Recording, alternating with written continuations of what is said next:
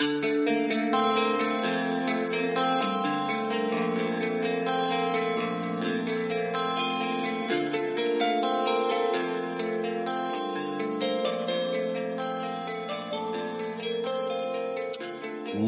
to the Iron Breed Podcast. My name is Austin, and here again with me today is Gerard. What's going on, everyone? So, today is Monday, but it is not Mindset Monday. I mean, every day is Mindset Monday, but we're going to come at you with a little different action. We wanted to follow up kind of on what we talked about last week. You may have noticed that we did not post a podcast on Friday. Usually we're operating on a Monday and Friday schedule here, but we felt that it was important to not use this time to promote our own brand and rather not take away from the message and everything that's going on right now, because that's really important. And so that's what we're actually going to talk about today. We're going to talk about specifically how to do more than just posting. Now, don't get me wrong, posting's good, but it's not enough. No, it's definitely not enough. It's a start. It's something that, we should all continue and keep up and keep doing. But we also need to find ways that we can do more. And so it was really, really inspiring and interesting to see how Blackout Tuesday, Instagram went dark. And so many people, came together and felt that needed to be messaged. But you don't want to just do it because that's what everyone else is doing. You want to actually have some base, some knowledge, and also know it is going to take more than us just posting. It's a great start. So me and Austin have taken this week amidst our busy schedules and everything we got going on and tried to think of a way that we can have Iron Breed involved in this and do our part, how we can do more. Yeah, and ultimately, Gerard and I, we are both kind of very similar in that we're not just talk about it and don't be about it type people. And that's one of my thing. It's one thing to talk about it, but I'm not going to sit here and say, yeah, we should do this, but then turn the cheek and ignore it. And I guess you could probably make a case for a lot of us that in the past, well, why now? Why haven't we stepped up before in the past? And, I think that's a large thing that a lot of us can collectively agree that we were wrong on. And I think that's why it's so important now to actually make the choice to do more and step up and do what's right and stand for more. Because it's hard to sit here and kind of admit that, in 2013 when Trayvon Martin died, what more could you have done? Now, I think obviously some part of that comes to be with the fact that, 2013, you were still in high school. I just graduated. I'm a year in college. What type of platform? I think there was a lot of uneducation on my end on what can I do, right? And I'm sure there's probably a lot of people that do feel similarly that, you may not have a platform. I mean, it's not like this is a massive platform for us at this moment, necessarily speaking anyway, but it is a platform nonetheless, and we can use it to try and educate and try and promote doing more and being better. But I think that's thing that a lot of people fell into, and that's something that I know I definitely did. And so it's not necessarily being selective as the battles we're fighting. It's just instead of just being well, what can I do? Well, if a lot of us come together and do something, a lot of things can change. So that's kind of why we decided that we're going to do more than just post about it, talk about it. We're going to try and make actions, and we're going to release a benefit shirt. That's what our plan is, where all the proceeds will be donated to Campaign Zero. And we've chosen, there's a lot of really great foundations, in places like the Minnesota Freedom Fund I think that's the name of it. Minnesota Freedom Fund, there's the NAACP, there's Black Lives Matter organization, there's the Do Nord Riot Recovery Fund, and there's so many more other. I think there's the ACLU or ALCU. It's something like that. I might be dyslexic. But we decided to roll with Campaign Zero. Personally, I felt I was very interested in this campaign because they back up their claims. Essentially, what they're trying to do is stop police brutality. And they have the research. They've done the research. They have the facts. They have the numbers. And they have their solutions. You can head over to their website and you can look at what they prose as here are the problems. They prose, the numbers with stating that when there's more rules and regulations and enforcement of the, use of force actions by cops, if you will, that there's less cases of, people dying and less police brutality. And so a lot of their policies and what they're trying to accomplish and do is try to enforce more regulation, more training to prevent these things from happening. And I think that's huge. I think that's really something that would eliminate a whole lot of problems. If something like that happens and use of force guidelines were followed, the way that they're supposed to be, and now I'm not a cop, so, don't quote me on it. Gerard knows a little bit more about them than I do, but I feel like there's a lot more things that could have happened and that didn't happen that would have totally prevented this whole thing from happening or prevented George Floyd from dying in the first place. I feel like you put him in the back of the cop car and that's it, game over, and he's still alive. And yeah, we see that with so many situations, and that's the troubling part too, is there's so many cases. And it's really hard to hear when individuals say, oh, but, or, well, if this, and it's like, when an individual's life is taken by a law enforcement officer, that means they went through their procedures and went to the degrees of steps where they felt that lethal force was needed to be used. Traditionally, as it is taught, this lethal force is the last measure.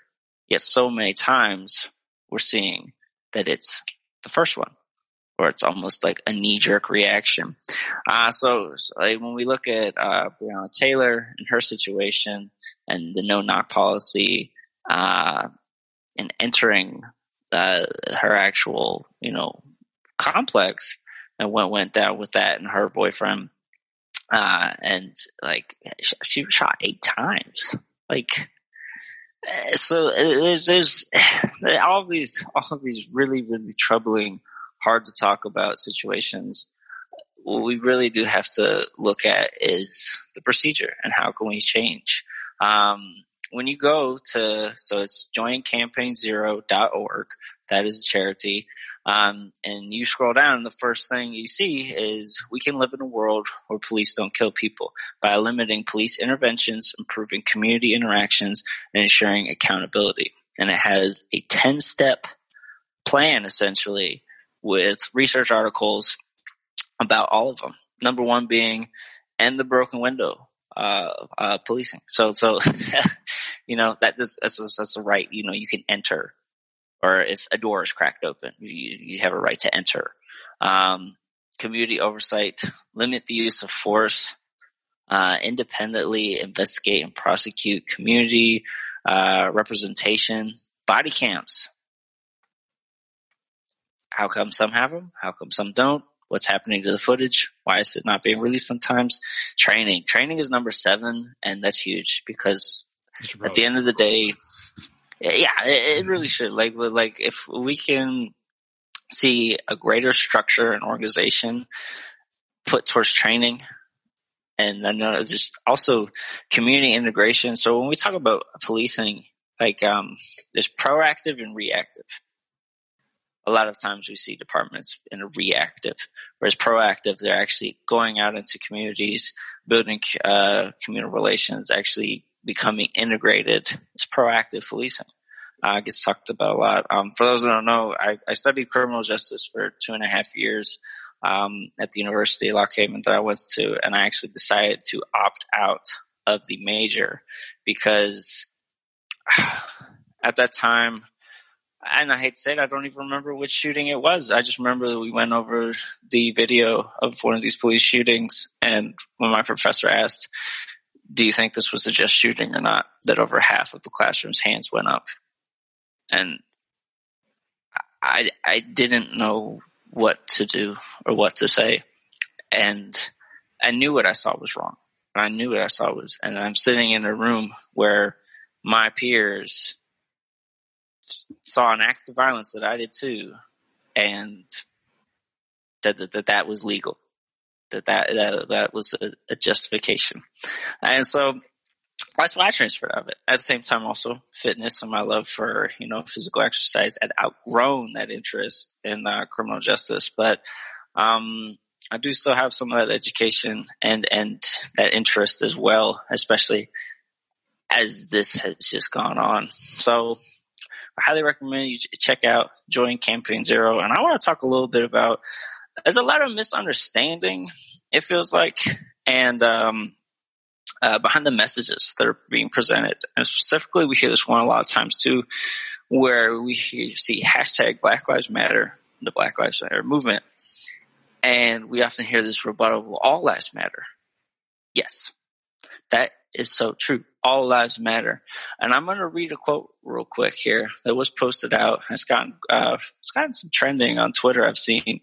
But it's very interesting. And it goes along the lines of, if you can't hear Black Lives Matter without feeling a need to respond with criticism that all lives matter, and if you are religious, or even if you're not, crack open your Bible and hit up Luke 15. So he summarizes, there are 100 sheep, but one goes missing. Jesus leaves the 99 and goes after the one. The 99 would normally say, but what about us? Don't we matter? Of course, the 99 still matter, but it's the one that's in danger. So we have to be mindful of that, especially, and it's what I love when I hear, these protests and going on and people coming together. It's a mix. It's all different, not only just ethnicities, religious beliefs, backgrounds. There are Native American women, Hispanic American, these are like examples I've heard from actual protests going and speaking on not only institutional racism, but persecution that they felt in their communities and underrepresentation from law enforcement. And so the issue we consistently see at hand is this, direct targeting of lower income and racial minorities and policing issues. And so there is absolutely no reason that you can hear a hashtag saying Black Lives Matter and say, oh, well, wait a minute, what about everyone else? No, because this is what's going on. This is the issue at hand, and it involves everyone. Everyone is involved in this, but we got to remember that one. So this is a tough topic. It riles people up. It does. And there's a lot of, emotion and defensiveness that can get brought out of so many people when they feel like their views or their judgments are being skewed. But at the end of the day, that's why we picked Campaign Zero. Look at the statistics and realize that there are some serious changes that not only we need to help make happen, but need to be made happen. Absolutely. And I mean, it's kind of hard because, if you watch, depending what news station you watch, I know the mainstream media seems to be promoting that these protests are peaceful. But then you go on social media and you see videos from people that are actually there, and you'll see that they somehow end up being anything but. And I think something that was really interesting to me was what went on in D.C. I believe it was last Monday. It was the day that I think Trump spoke at the White House. There was a large gathering around the White House, and there was a curfew at 7, but there was 48 minutes of chaos and shooting, throwing the flashbangs and shooting rubber bullets. I mean, there's some people that lost, I saw somebody lost an eye because they got shot in the eye with a rubber bullet. Just people going wild. And, a lot of the reports that I hear are that things are pretty peaceful at these protests, and that usually the violence is incited by cops. But I'm obviously I'm not there, so I can't tell you because I didn't see it firsthand. But a lot of what I'm seeing seems to incite that. And it's just like, why are we so quick to being, I don't know. I think there just needs to be more checks and balances, because I don't think there's enough. I also think there's a lot of ways that we could really change the position to make it better. Because one of the things that I constantly look at is like, a lot of police officers, I'm sure some places you probably get paid more than others, but it's not a very high paying job. It is a very stressful job. So like, I understand that. I would also feel like, though, for someone that's going to be given a gun and told to enforce the law, that like, wouldn't it make sense to make sure that their training is like really on point? Like, that they have like really extensive. It just seems to me that there's a disconnect, between going to, the academy or going through whatever you need to go through to be a cop for 6 months, and then that's kind of it. And then there you go. Because obviously we keep seeing these issues. So what do we need to do? Maybe we need to set the standards higher for, what it takes to be a cop, to maybe start weeding out some of these bad apples, because it seems like there's a whole lot more bad apples in this bunch than just a few. Because I'm not going to condemn all of the police, because, frankly, there are good police officers out there. And I think the most tragic part, though, is that a lot of times these good police officers out there, true change is going to come from the good ones stepping up and doing the right thing and stopping the injustice when they see it. But that's a really hard position to be in, because you're probably going to be outnumbered. But I truly think that's where that change starts. I think it starts from the inside the organizations as they're currently constructed, with the good cops standing up and doing what's right. I'm absolutely with you there. And all change is uncomfortable. All change is hard at its beginning. But much like we saw in 2013, for those individuals who were trying to stand up and bring, awareness to this issue, was oftentimes pushed down, or it didn't have what it seems like what has happened in 2020, this unity in audience to really be like, enough is enough. This is a reoccurring problem. This is an issue. There is something that needs to be addressed and changed. And so for us, that's why we believe we could do more. That's why we're putting out the shirt. The shirt will say, United Against Injustice. We're working with our graphic designer, Kyle. Thank you, Kyle. We appreciate you. And just to put it out there, and all of the proceeds are going to go to Campaign Zero. And this is how we can do more. I don't know about you, Austin, but I've looked in my area, and just as well as peaceful protesting opportunities, ways to get more involved with the communities that we live in, as well as this is a voting year, people. So don't say that's your where vote it all doesn't starts. matter. Yeah, your vote matters. And I think it's also really important, if you're not already, to pay attention to what your local officials, or maybe not specifically, but what the as I throw my microphone, what the officials in your area where you're voting, where you're registered to vote. I think it's very important to be paying attention to what they're doing, how they're responding, and what they're standing for. I think that's really important, because a lot of times we are told to vote a certain way, or people are told, oh, if you stand for one party, then you must specifically do that. Or if you stand for another party, you can't vote cross-party, what have you. Forget the parties, forget all of that. None of that matters. What matters is who's actually doing something and who's going to make a difference. So, not to get too terribly political here, but just something to keep in mind is I'm pretty middle of the road. I don't really sway too far in either direction. But take a look at all the cities that experience for your own research, just take a look at all the cities that experience the highest levels of police brutality, the most amounts of all of that, everything that's going on with this specific situation, and look who's leading them and look who has been leading them for the last however many years.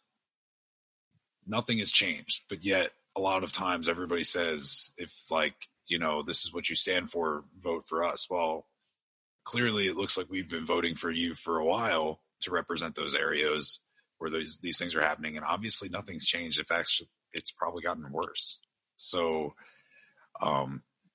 that's just my little 2 cents. Do your research on who stands for what, who represents what, and not just who actually says, oh, I'm going to do this, but who actually does what they're going to say to do, which I feel like in politics at this point, you could literally look at almost any of them and be like, well, no, they don't. So unfortunately, that's the part where we're at.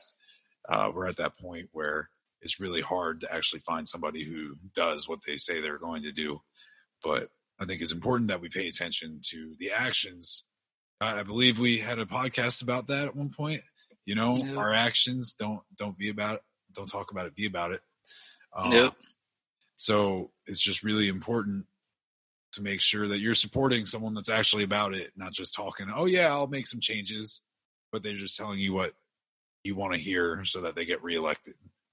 Our votes matter, and we really need to make sure that we're putting them to use, and we're letting these people know, hey, we're not going to stand for your nonsense of not doing anything about this, or, you've had X amount of years to do this and you didn't do anything, so it's time to go. So, to follow it up, I know that was a lot more than I bargained for, but to follow it up is very important, and just take the time to do the research to educate yourself on those situations where your local officials lie, what they're doing, what they're saying, and are they backing up what they're saying. Exactly.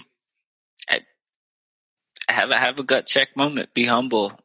Something I've had to do is dang, there is more additional research I need to put in and really look at the area I live in and what, type of legislation is trying to be put in to not only address these issues, but also improve the community. So if you're really trying to do more, and if you posted on Blackout Tuesday, you've posted this week, not only does everyone who's involved in this, but us as well, we encourage you to do more, to actually do more, to get out, communicate with others, bring a light on this subject matter, this topic, have those tough conversations, and get involved in your community, and get involved with these organizations who are doing more. They're going out of their way. In the midst of all this stuff, they're still finding a way to make these things happen. So we can all do. Yeah, exactly. And listen, we need to do a better job of listening and not saying, yeah, but, exactly. Yeah, but what about, or, well, but what about, or, oh no, it's not. No, we just need to listen. We need to listen. True understanding comes from listening, because a lot of us will never understand what it's actually like. So that's what makes it important for us to actually be able to listen and understand. That's it, man. That's it. So, as always, have a great Monday, people. Still stick on your routines. Make sure that you're, taking care of yourself. And helping the people around you. Let's start doing more. Let's do more. Once again, I'm Austin. With me again is Gerard. You can find us on the Iron Breed Performance Instagram page. Give us a like, follow, subscribe, share it out if you like it.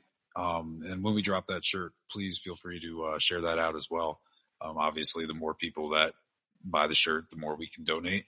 I know Gerard and I will make a personal donation with that as well when, after we're done. I think we'll probably at least have it active for at least a week, I think. And then we'll donate the proceeds at the end of that week.